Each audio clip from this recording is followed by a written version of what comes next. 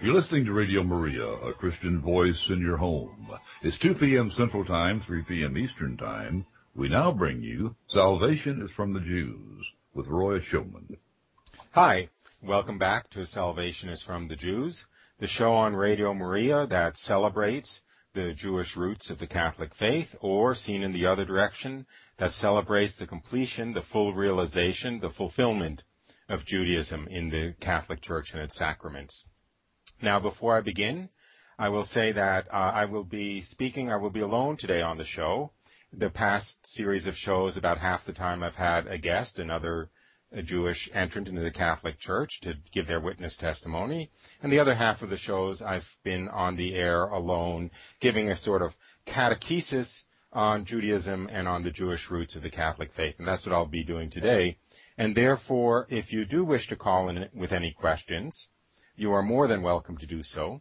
The number to call is 1-866-333-6279, which spells 866-333-MARY, M-A-R-Y. And if you call in with any comments or questions, I'll be happy to try to respond to them. If you haven't been with us in our previous shows and want to catch a previous show, they are up, archived, both on Radio Maria's website, which is radiomaria.us. You can click on programs and find Salvation is from the Jews, and the show's up there. And they're also on my website, which is salvationisfromthejews, all one word, .com. And there you can go also to download past shows or to find out more about what I talk about on this show, or to find out, frankly, more about my books and other teachings and witness testimonies and so forth that are related to the Jewish entrance into the Catholic Church.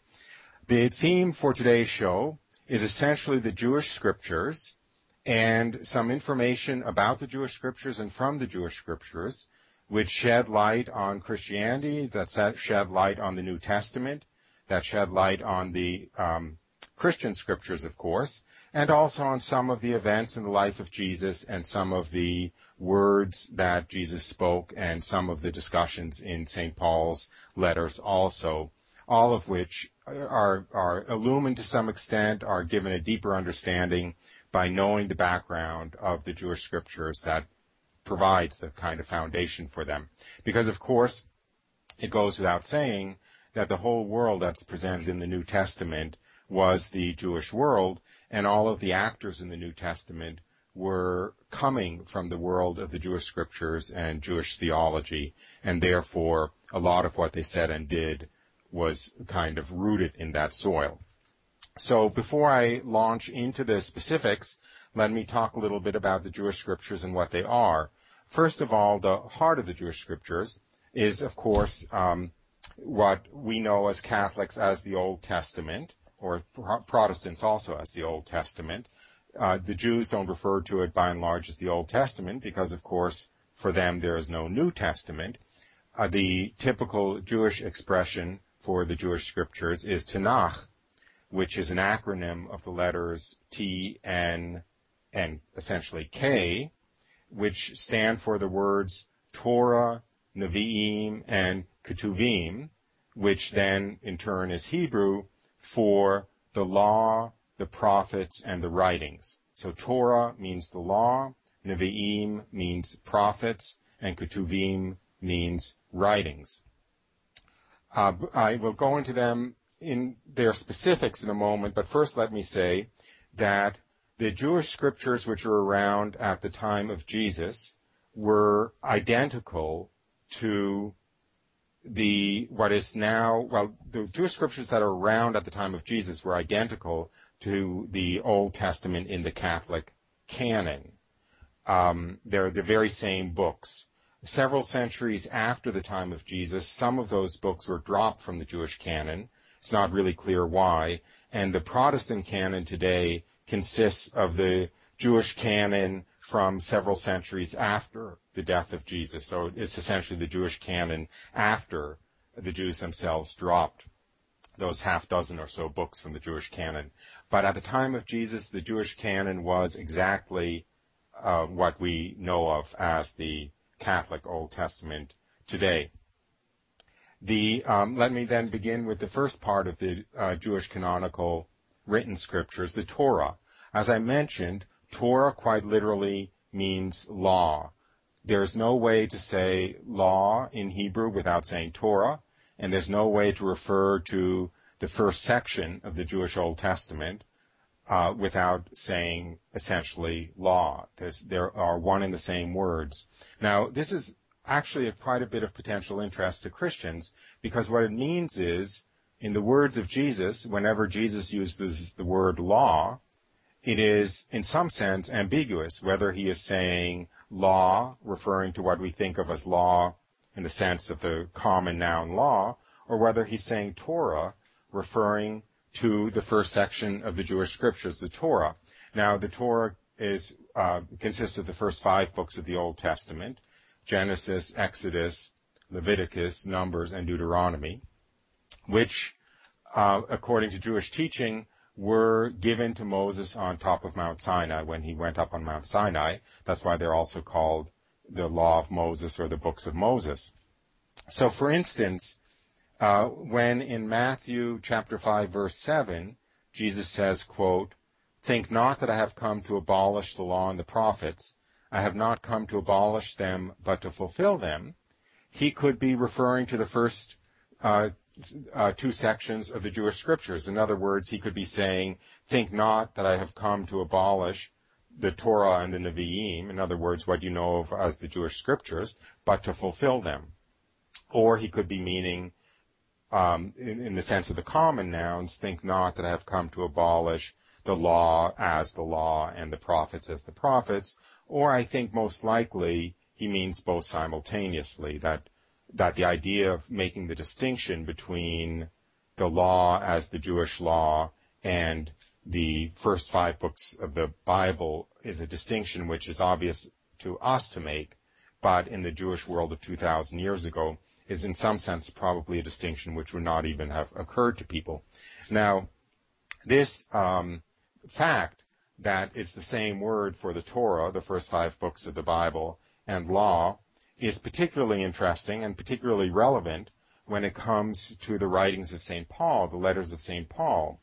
Now, many of us are aware that one of the bones of contention, so to speak, between Catholic theology and Protestant theology is the doctrine that Luther started of sola fide, of by faith alone, that man is saved by faith alone, rather than by, quote, works of the law.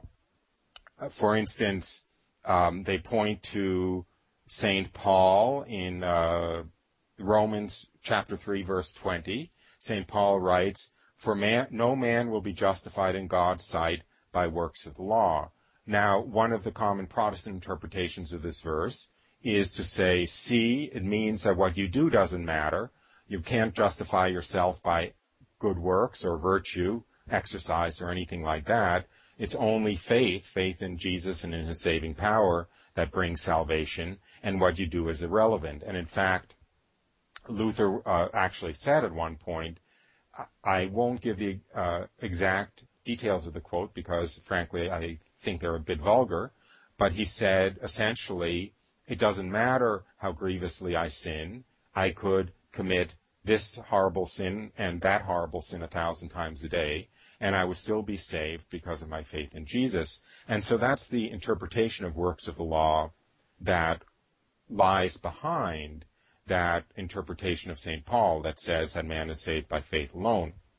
But in fact, knowing what we know about what the word law means, or rather what the word Torah means, meaning simultaneously the law as given to Moses on Mount Sinai, the first 5 books of the Bible, and also law as a common noun, that statement, for no man is justified in God's sight by works of the law, means something very different. Because if you look at the Torah, if you look at the beginning of the Jewish scriptures, you will find, especially in the law as given to Moses on Mount Sinai, many ritual prescriptions, ritual commands. In fact, Jews identify 613 of such commandments in the Torah, in the 5 books of Moses, and they deal with a tremendous number of ritual practices. For instance, what kind of cloth you're allowed to wear, what kind of food you're allowed to eat, the necessity of wearing fringes on the corners of your garment if you're a man, the prayers you have to say, the festivals you have to observe, a lot of commandments about temple worship, sacrifices one has to make, service in the temple, ritual purity, and so forth. In aggregate, they add up to about 613 of such laws. These laws in the Torah are known as mitzvot. Mitzvot is just Hebrew for commandments. And according to Jewish theology, it is the performing of the mitzvot, it's the performing of these commandments, it's the performing of these laws which do bring salvation and do bring redemption and do bring about sanctification. So with that background, we see that since the entire Jewish theological system was based on sanctification and redemption through the ritual performance of these commandments in the Torah, we can see that when Paul says, "For no man will be justified in God's sight by works of the law," one could equally well translate that as, "For no man will be justified in God's sight by performing the ritual commandments of the Torah." Right? There's no way to make that distinction in the underlying Hebrew between works of the law and commandments of the Torah. The fact that St. Paul has very explicitly in mind not works of the law in terms of obeying God's law and doing good deeds, but that he is in fact referring to the commandments, the mitzvot, the commandments in the Torah, is clear from just a few verses later in the same passage, in the same chapter. St. Paul continues, "For we hold that a man is justified by faith apart from works of the law, or is God the God of the Jews only? Is he not the God of Gentiles also?" So you see, because the mitzvot in the Torah applied only to Jews, if man could only be justified by the performing the mitzvot, that would mean that God is the God of the Jews only. The fact that God is the God of the Gentiles also must relate back to that statement that no man will be justified in God's sight by the performance of the mitzvot. In other words, if St. Paul I'm getting perhaps overly excited. I'll try to slow down. If St. Paul meant by works of the law performance of good deeds, it would have no connection to the later statement that God is the God of the Gentiles as well as of the Jews, because of course the Gentiles have to perform good deeds also. So the fact that he goes on to say that God is also the God of the Gentiles means that in the earlier statement, 8 verses earlier, he was referring to the laws that only apply to Jews, that is, the performance of the mitzvot, the performance of the largely ritual commandments in the Torah. And again, the reason for this ambiguity comes because in the underlying Hebrew, the word for law is indistinguishable from the word Torah, the name given to the law of Moses, that is the first 5 books of the Old Testament. So, in fact, the sola fide, the idea that man is justified by faith alone and not by good deeds, is negated by the words of Jesus himself. In Matthew chapter 25, Jesus himself says the following, and now I'll read it. "When the Son of Man comes in his glory, and all the angels with him, then he will sit on his throne of glory, and before him will be gathered all the nations, and he will separate them one from another as the shepherd separates the sheep from the goats, and he will place the sheep at his right hand and the goats at the left. Then the king will say to those at his right hand, 'Come, O blessed of my Father, inherit the kingdom prepared for you from the foundation of the world. For I was hungry, and you gave me food. I was thirsty, and you gave me drink. I was a stranger, and you welcomed me. I was naked, and you clothed me. I was sick, and you visited me. I was in prison, and you came to me.'" Obviously, these are good works, right? Giving the hungry food, giving the thirsty a drink, welcoming the stranger, clothing the naked, and so forth. So these must be referring to good works. Jesus continues, "Then the righteous will answer him, saying, 'Lord, when did we see thee naked and feed thee, or thirsty and give thee drink? And when did we see thee a stranger and welcome thee, or naked and clothe thee?' And the king will answer them, truly I say to you, as you did it to one of the least of my brethren, you did it to me. Then he will say to those at his left hand, depart from me, you cursed, into the eternal fire prepared for the devil and his angels. For I was hungry, and you gave me no food. I was thirsty, and you gave me no drink. I was a stranger, and you did not welcome me. Naked, and you did not clothe me. Sick and in prison, and you did not visit me. And then they also will answer, Lord, when did we see thee hungry or thirsty or a stranger or naked or sick or in prison, and did not minister to thee? Then he will answer them, truly I say to you, as you did it not to one of the least of these, you did it not to me. And they will go away into eternal punishment, but the righteous into eternal life. The word of the Lord. So I can't imagine how Jesus could have made it more plain that, in fact, the actions that one does, the good works that one does, are intimately related, in fact, to one's salvation, not independent of faith in Jesus, only through faith in Jesus, but nonetheless, they're not entirely irrelevant. And again, as I kind of introduce this part of the discussion, that confusion seems to me to be based on not having a foundation, actually, in an understanding of the underlying Jewish world, Jewish theology, and Hebrew language that rests underneath the New Testament. Now, so that is probably enough for now about a discussion of the Torah or of the law. Let me go on to the other major part of the Jewish scriptures, which is the Talmud. Now, I see that we have a call. I'm very looking forward to taking the call in a moment. But let me just first introduce the concept of the Talmud for a minute or two, and then see what question or comment or caller might have. Now, the Jewish teaching is the following: that when Moses went up on Mount Sinai to receive the Torah, receive this Hebrew scriptures from God, the first 5 books of the scriptures, the books of Moses, he went up on Mount Sinai. He spent 40 days there. God gave him the 5 books of Moses, essentially in written form. I mean, he gave it to him by dictating it to him, but it was in the form that we know it now. But he also gave him the oral law, and also gave Moses the instructions not to write down the oral law, but for it to be passed down from generation to generation, from teacher to disciple, or from teacher to student. That oral law, this is now what I'm describing, it's under the understanding in Jewish theology. That oral law was then passed down orally from teacher to student for the many, many centuries between Moses and the time of Jesus. In fact, until about a century or two after the time of Jesus, when the Jews were dispersed from the Holy Land, dispersed from Israel, at which point they decided we had better write down the oral law, because if the Jews are scattered throughout the world without a homeland, it won't be preserved in its integrity in an oral form. So even though we weren't supposed to write down the oral law when it was first given to us, the time has come when we're kind of compelled to do it. So at that point, they wrote down the oral law, which according to Jewish tradition had been given orally by God to Moses on Mount Sinai. And that oral law, once it was written down, is what we know today as the Talmud.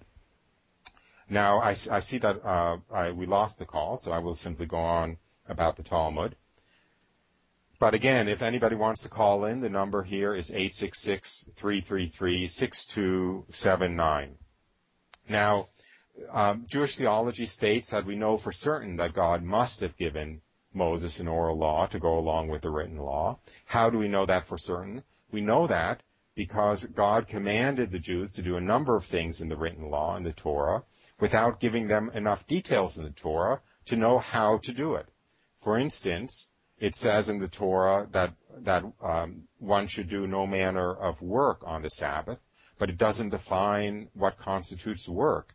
It says in the written Torah, in fact, that one may only slaughter animals to eat them in the manner which I have prescribed, the manner in which God has prescribed, but it doesn't actually give that manner in the written law.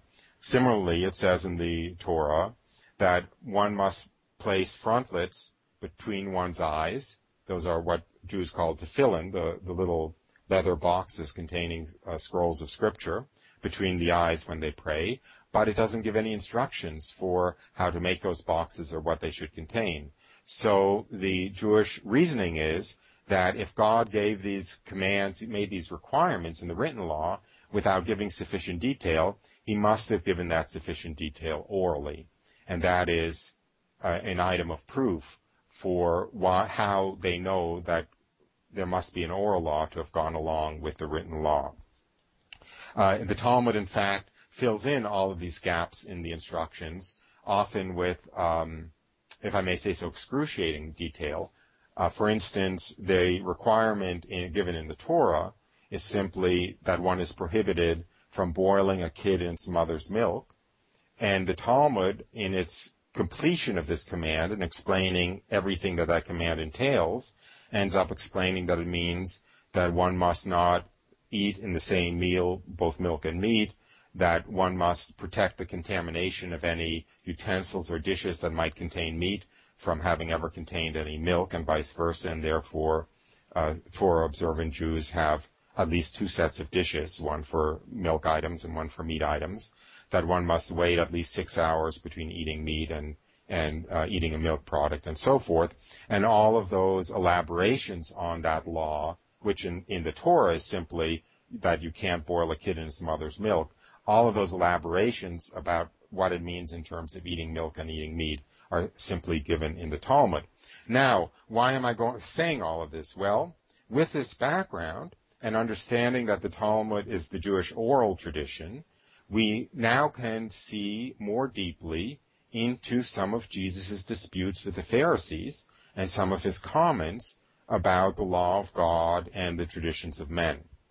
So let me read a passage from Matthew chapter 15, and then I'll explain how this distinction between the written law, the Torah, and the oral tradition, the Talmud, lies behind the words and even the attitude of Jesus. So reading from Matthew chapter 15, then Pharisees and scribes came to Jesus from Jerusalem and said, "Why do your disciples transgress the tradition of the elders? For they do not wash their hands when they eat." Jesus answered them, "And why do you transgress the commandment of God for the sake of your tradition? For God commanded, 'Honor your father and your mother,' and he who speaks evil of father or mother, let him surely die. But you say, 'If anyone tells his father or his mother, what you would have gained from me is given to God, he need not honor his father.' So for the sake of your tradition you have made void the word of God. You hypocrites! Well did Isaiah prophesy of you when he said, 'This people honors me with their lips, but their heart is far from me. In vain do they worship me, teaching as doctrines the precepts of men.'" So let me go back through that. You see that Jesus is making the distinction between the law, the commandments as given by God, the Torah, and the elaborations on those commandments, and even some introduction of commandments given in the oral tradition in the Talmud. For instance, when the scribes and the Pharisees complained about Jesus' disciples not washing their hands when they eat, they were referring to Talmudic prescriptions about washing one's hands before eating. In fact, in the Torah, those prescriptions about washing for ritual purity are in the context of temple service and the ritual priesthood. They're not in the context of washing one's hands before one eats. Whereas by the time that law gets elaborated in the Talmud, it actually became quite elaborate, and today it is understood that one is to pour water 3 times over one's right hand and 3 times over one's left hand before eating, and should one touch one's right hand after it was purified to one's left hand before it's purified, or vice versa, the hand which had been purified is no longer pure, and one has to start over again. And so that there one sees a kind of contrast between the law as it appears in the written scriptures in its much more simple form relating to ritual purity for temple service, and the law as it came through, filtered through what Jesus is saying. And I apologize if this is offensive to Jewish ears, but what Jesus appears to be saying is in fact the precepts of men, the traditions of men, which were then taught as doctrines as though they came from God. As the passage in Isaiah which Jesus quotes says, "In vain do these people worship me, teaching as doctrines," that is, teaching as the teachings of God, the precepts of men. So we see here Jesus placing in direct opposition the written scriptures, which the Catholic Church recognizes as divine in origin, of course, also, because that's the teaching about the Old Testament, it's divinely revealed sacred scripture. And Jesus is contrasting that with the oral tradition, the Talmud, which, although originally rooted in and based on the written scriptures, elaborates it on in a way which Jesus accuses of being the traditions of men. So, with that introduction to these things, let me take a short break, and before going into the next section, or continuing on this discussion of the Talmud and the value that understanding the context of the Jewish world, the context of the Jewish law, the context of the Jewish written and oral tradition, the value that it has in understanding some of the events in the New Testament. So with that, we'll take a short break, and I'll be back with you in 2 or 3 minutes. Thanks for being with us. We now return to Salvation is from the Jews with Roy Schumann. Hi, welcome back to Salvation is from the Jews. If you've just joined us, it's a show in which we celebrate the Jewish roots of the Catholic faith, or the fulfillment of Judaism in the Catholic Church. And today I've been talking about the Jewish scriptures, the Jewish written scriptures, and the Jewish oral tradition, and giving a little information, a little instruction about that, and showing how it shed some light on some of the passages in the New Testament, some of the events in the life of Jesus, some of the theological observations of St. Paul, and so forth, and basically how our Catholic understanding and even our Catholic faith can be enriched by knowing a little bit more about the Jewish theological world, which provided the ground in which it sprang up and grew. So I just introduced the idea of the Talmud, the writing down of the Jewish oral tradition that, according to Jewish theological teaching, was given by God to Moses on Mount Sinai, along with the written Torah, the written Jewish scriptures, the written first 5 books of the Jewish scriptures, and which was later, about a century or two after the death of Jesus, written down and became what we know today as the Talmud. In other words, the written down version of the Jewish oral tradition. Now, the Talmud certainly is not very overtly sympathetic to Christianity.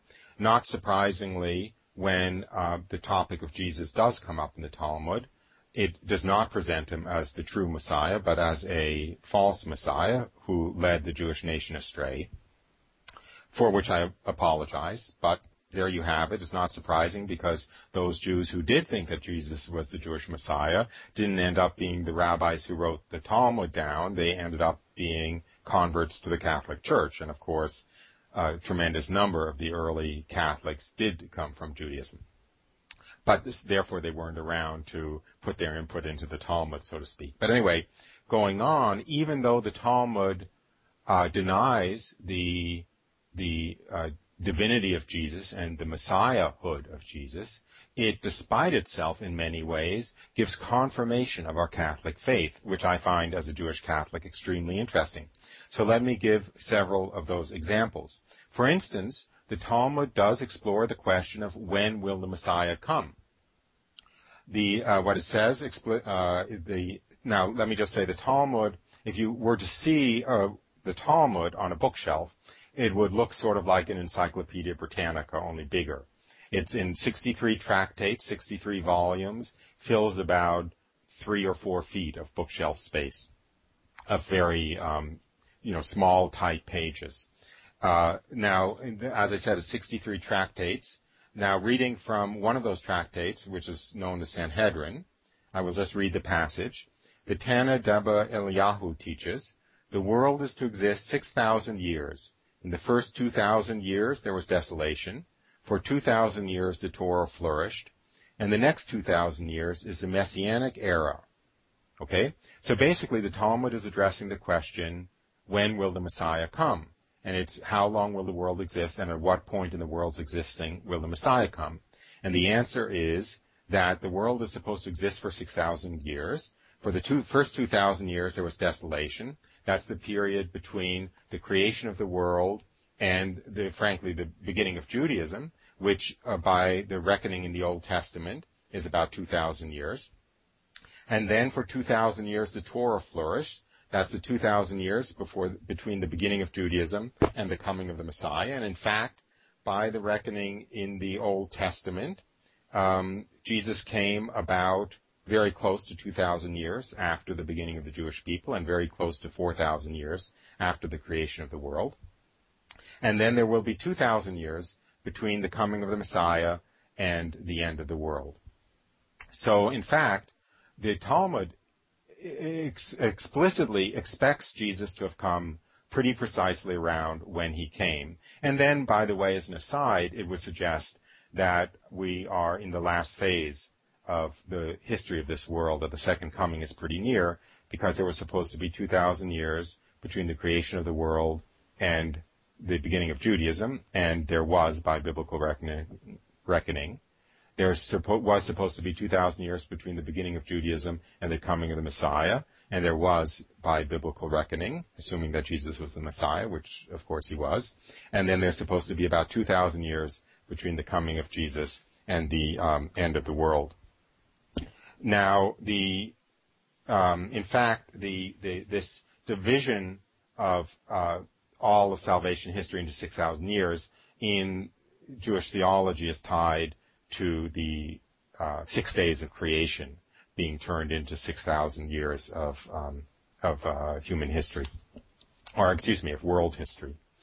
Now, so that's a kind of indirect, inadvertent, I don't want to say confirmation that Jesus was the Messiah, but certainly expectation that, that Jesus exactly fulfilled the messianic expectation of when the Messiah would come. And in fact, we see this in the New Testament, right? Because I don't have the passage right in front of me, but there's a passage which talks about how when John the Baptist emerged, everyone was asking, is this the Messiah?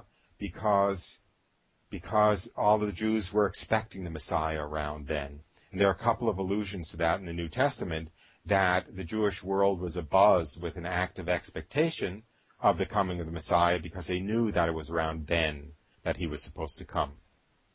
Now, and let me move on to another place where the Messiah very beautifully, although somewhat inadvertently perhaps, echoes Christianity, and that is that the rabbis who were writing the Talmud were very aware that the messianic prophecies in the Old Testament fall into two groups.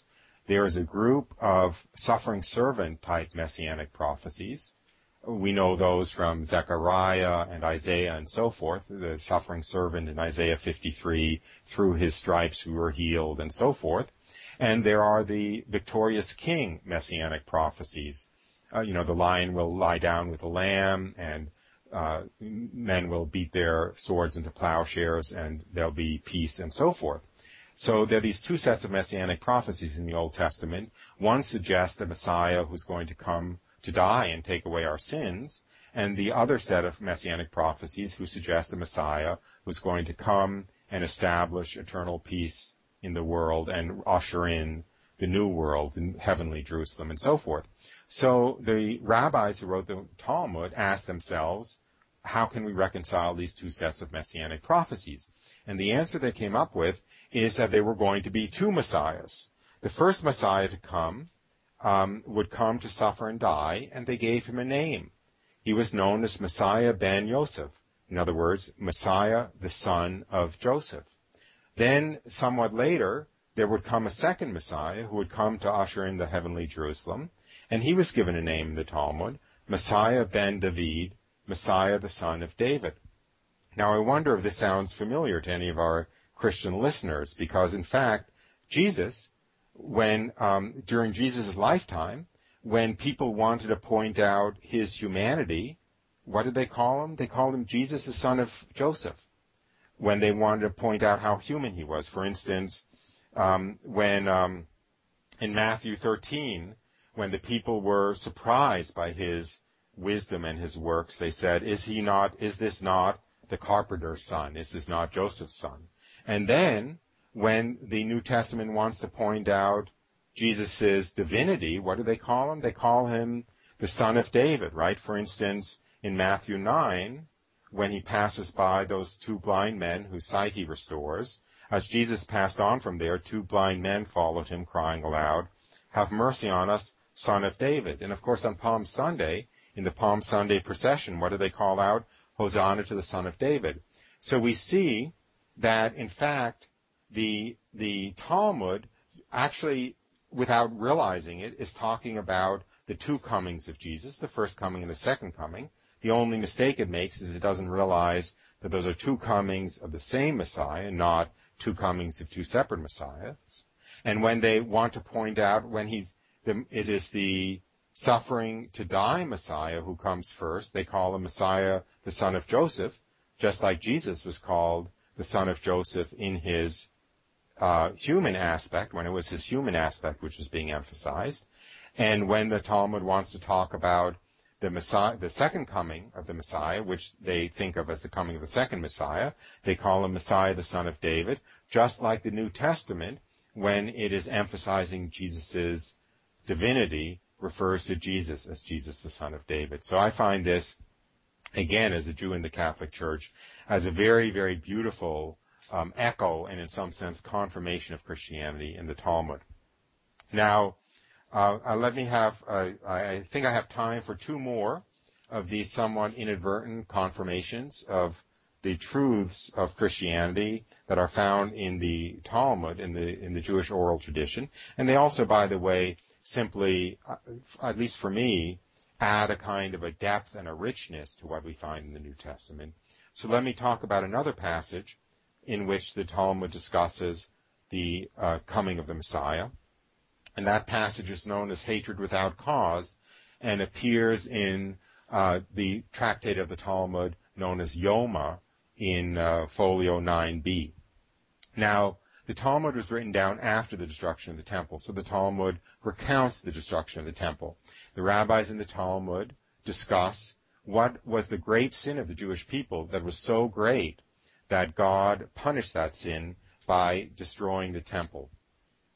The passage from the Talmud, Yoma 9b, is the following, quote, "But why was the second temple destroyed, seeing that in its time the Jews were occupying themselves with the Torah, the precepts, and the practice of charity? Because there prevailed hatred without cause." In other words, the Talmud says that the sin of the Jewish people at the time that the temple was destroyed, that is essentially the time of the passion and death of Christ, was hatred without cause, even though they were formally obeying the laws of Judaism. Does that phrase, hatred without cause, sound familiar? I think it should, because Jesus used that very same phrase himself at the Last Supper. Reading from John chapter 15, around verse 18 and following, these are the words of Jesus at the Last Supper. "If the world hates you, know that it has hated me before it hated you. If you were of the world would love its own. But because you are not of the world, but I chose you out of the world, therefore the world hates you. He who hates me hates my Father also. Now they have seen and hated both me and my Father. It is to fulfill the word that is written in their law, they hated me without a cause." Do you see that? Hated me without a cause. Exactly the phrase in the Talmud about why the temple was destroyed, because of hatred without a cause. And just to make this more poignant, when Jesus said, it is to fulfill the word that is written in their law, they hated me without a cause, he is citing a passage from Psalm 69, and Psalm 69 has always been seen since the earliest days of Christianity as a direct description of the passion of Christ. In fact, it's clearly a description of the passion of Christ. Let me read some verses from Psalm 69. "Save me, O God. I am weary with my crying. My throat is dry. My eyes fail while I wait for my God. Those who hate me without a cause are more than the hairs of my head. Because for your sake I have borne reproach. Shame has covered my face. I looked for someone to take pity, but there was none, and for comforters, but I found none. They also gave me gall for my food, and for my thirst they gave me vinegar to drink. End of the passage.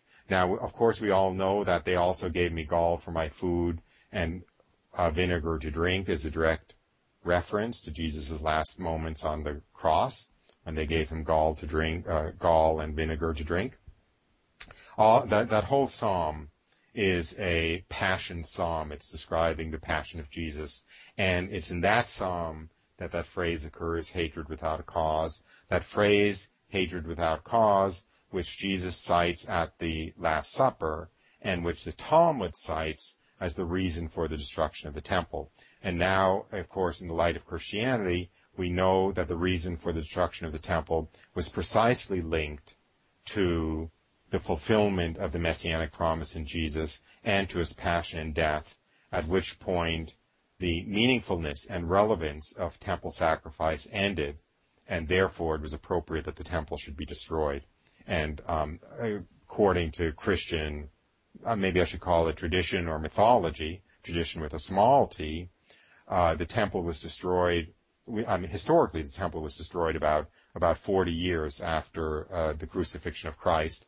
And we know that at the time of the crucifixion of Christ, we know this from the New Testament itself, there was an earthquake, and many of the walls of the temple fell. The veil, the curtain before the Holy of Holies was rent in two, and so forth. I think if many of you have seen Mel Gibson's Passion of the Christ, that's an unforgettable scene near the end of the movie. One sees the temple kind of being shattered and the curtain before the Holy of Holies being torn from top to bottom. And then about 40 years later, the temple totally was destroyed and no stone was left on top of another when the Romans conquered the Jews and Jerusalem and exiled them from Jerusalem and totally demolished the temple. And according to Christian tradition, that punishment of the temple being totally destroyed and the Jews being exiled from Jerusalem was also linked to punishment for the crucifixion of Christ. Now, this history of the temple being destroyed about 40 years after the death of Christ plays a very central role in understanding another prophetic passage in the Talmud, very prophetic from a Christian viewpoint, and very confirming of Christianity, in fact, and perhaps the most mysterious and the deepest and the most compelling of these sections of the Talmud, which in fact give a very rich confirmation that Jesus was in fact the Jewish Messiah. And so let me, I always hate coming to the end of the program, but I see that I only have perhaps at most 10 minutes left. So this might be the last passage from the Talmud that I discuss. But let me discuss it. It's known as the miracle of the scarlet thread, and it appears in several places in Jewish scripture. It appears in the Talmud in a tractate Rosh Hashanah, folio 31b. It also, in fact, appears in the Zohar, which is the Kabbalistic writing. Perhaps in a later show I'll talk about the Kabbalah. But let me read the passage. Let me read it first from the Zohar, and it's recounting what was known in Jewish theological history as the miracle of the scarlet thread. So, reading the citation from the Zohar, quote, let me just give a backup. Give some background information. Let me back up for a moment. The holiest day of the Jewish year was Yom Kippur, which is known as the Day of Atonement. It's the one day of the year that the high priest would enter the Holy of Holies, the holiest room within the temple. It's the only day of the year that even the high priest would enter it. He would only enter it after in an extraordinary degree of ritual purification. No one else was allowed to enter it. He would enter it on that one day to offer the sacrifice for the remission of sins for the entire Jewish nation. It was such a holy day and such a holy place, the Holy of Holies, that if the Jewish teaching was that if the high priest was not sufficiently holy or purified when he entered, he would be struck dead for the sacrilege. Now, if he was struck dead in the Holy of Holies for the sacrilege, and no one but the high priest was allowed to enter, that would be a problem because there would be no way to remove the body of the high priest from the Holy of Holies. So before he entered, there was actually a cord tied around his ankle so that should he enter unworthily and be struck dead, he could be pulled out. I give that background just to show how holy and special this sacrifice was. Now, before this sacrifice took place on the Day of Atonement, the Jewish nation, so to speak, would gather outside of the Holy of Holies, and a scarlet thread, a scarlet cord would be wrapped around the entryway to the Holy of Holies. When the high priest entered and offered sacrifice, if the sacrifice was accepted by God for the remission of sins of the Jewish nation, and if their sins were in fact forgiven, that scarlet thread would miraculously turn white, and that would be the sign that God had accepted the sacrifice, that the sins had been remitted, and there'd be tremendous jubilation outside as all of the people knew that their sins had been remitted. A little bit like in the confessional when the priest says, I absolve you of your sins, go in peace. So anyway, the passage from the Zohar is the following. All the sins are taken away on this day, on the Day of Atonement. God makes atonement for Israel and purifies them from all their sins, and they are innocent before him. On this day, the priest makes atonement for all Israel. They used to know by a certain thread of scarlet if the priests had been successful. It was known by the thread changing its color to white when there was rejoicing above and below. If it did not, however, all were distressed, knowing that their prayer had not been accepted. In other words, it was the scarlet thread miraculously turning white, which was the sign that their sins had been forgiven. Now, the Talmud itself recounts that this miracle happened almost every year throughout the history of the temple until about 40 years before the destruction of the temple. About 40 years before the destruction of the temple, this miracle ceased to occur and never occurred again. What happened about 40 years before the destruction of the temple? Now I'm speaking as a Christian. Of course, Jesus was crucified about 40 years before the destruction of the temple. So the Jewish sacrificial system for the remission of sins ceased being in effect as of the Passion of Christ. So about 40 years before the destruction of the temple, of course, this miracle ceased to occur because the Jewish sacrificial system was essentially voided at that point. And of course, from that point on, God didn't accept the temple sacrifice as a source for the remission of sins. So we have this very beautiful, very powerful, even if very inadvertent, confirmation of the truth of Christianity in the Talmud itself. That brings us pretty much to the end of the show. Let me just say in the last minute or two that, first of all, I want to issue a caution, which is there are a lot of outright falsehoods floating around, especially now in the days of the Internet, on the Internet, basically anti-Semitic calumnies about what it says in the Talmud. The vast majority of them are made up out of whole cloth. They're horrible things that it's accused of the Talmud as saying. I have gone back to the Talmud to look up what these passages were when, in fact, the books and the verses were cited, and have found sometimes they're totally made up, sometimes they're very malicious distortions of what is there. The only really negative things that it does say in the Talmud is, of course, the denial of the truths, the core truths of Christianity, the denial that Jesus was the Messiah, and it does deny the virgin birth in that context. But the other negative things that you might come across about the Talmud having said, take with more than a grain of salt, take with extreme caution, because many of them are, as I said, just malicious fictions. So anyway, that brings us to the end of today's show. I hope that I have been able to convey some of the excitement and some of the beauty of looking at the Catholic Church and looking at the New Testament and looking at Christian theology with the background of some Jewish theology, with the background of some understanding of what the Torah means and what the Talmud says and so forth. I hope I've been able to convey that excitement. I apologize if I have not. I want to thank you for being with me today, and I want to hope that you come back next week. And let me just close with a prayer, because as all of these things, as all of what I discuss show, I hope, there is a tremendous beauty to the fulfillment of Judaism in the Catholic Church, and a sadness in what is lost by only following the first half of Judaism, in other words, before the Catholic Church, and failing to see his fulfillment in the Catholic Church. So let me close with a prayer, a Catholic prayer for the conversion of the Jews from the First Vatican Council, and perhaps next week I'll tell the history of this prayer. But it was a postulatum from the First Vatican Council, which was in the 1860s. It was endorsed by the Council Fathers and hardly endorsed by Pope Pius IX, who was the Pope of the Council. So I'll close with that prayer, inviting you to pray it along with me. O God, who manifests your mercy and compassion towards all people, have mercy upon the Jewish race, from the outset your chosen people. You selected them alone out of all the nations of the world to be the custodians of your sacred teachings.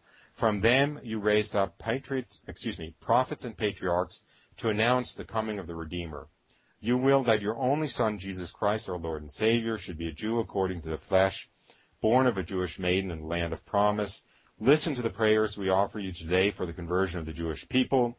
Grant that they may come safely to a knowledge and love of our Lord Jesus Christ, the Messiah foretold by their prophets, and that they may walk with us in the way of salvation.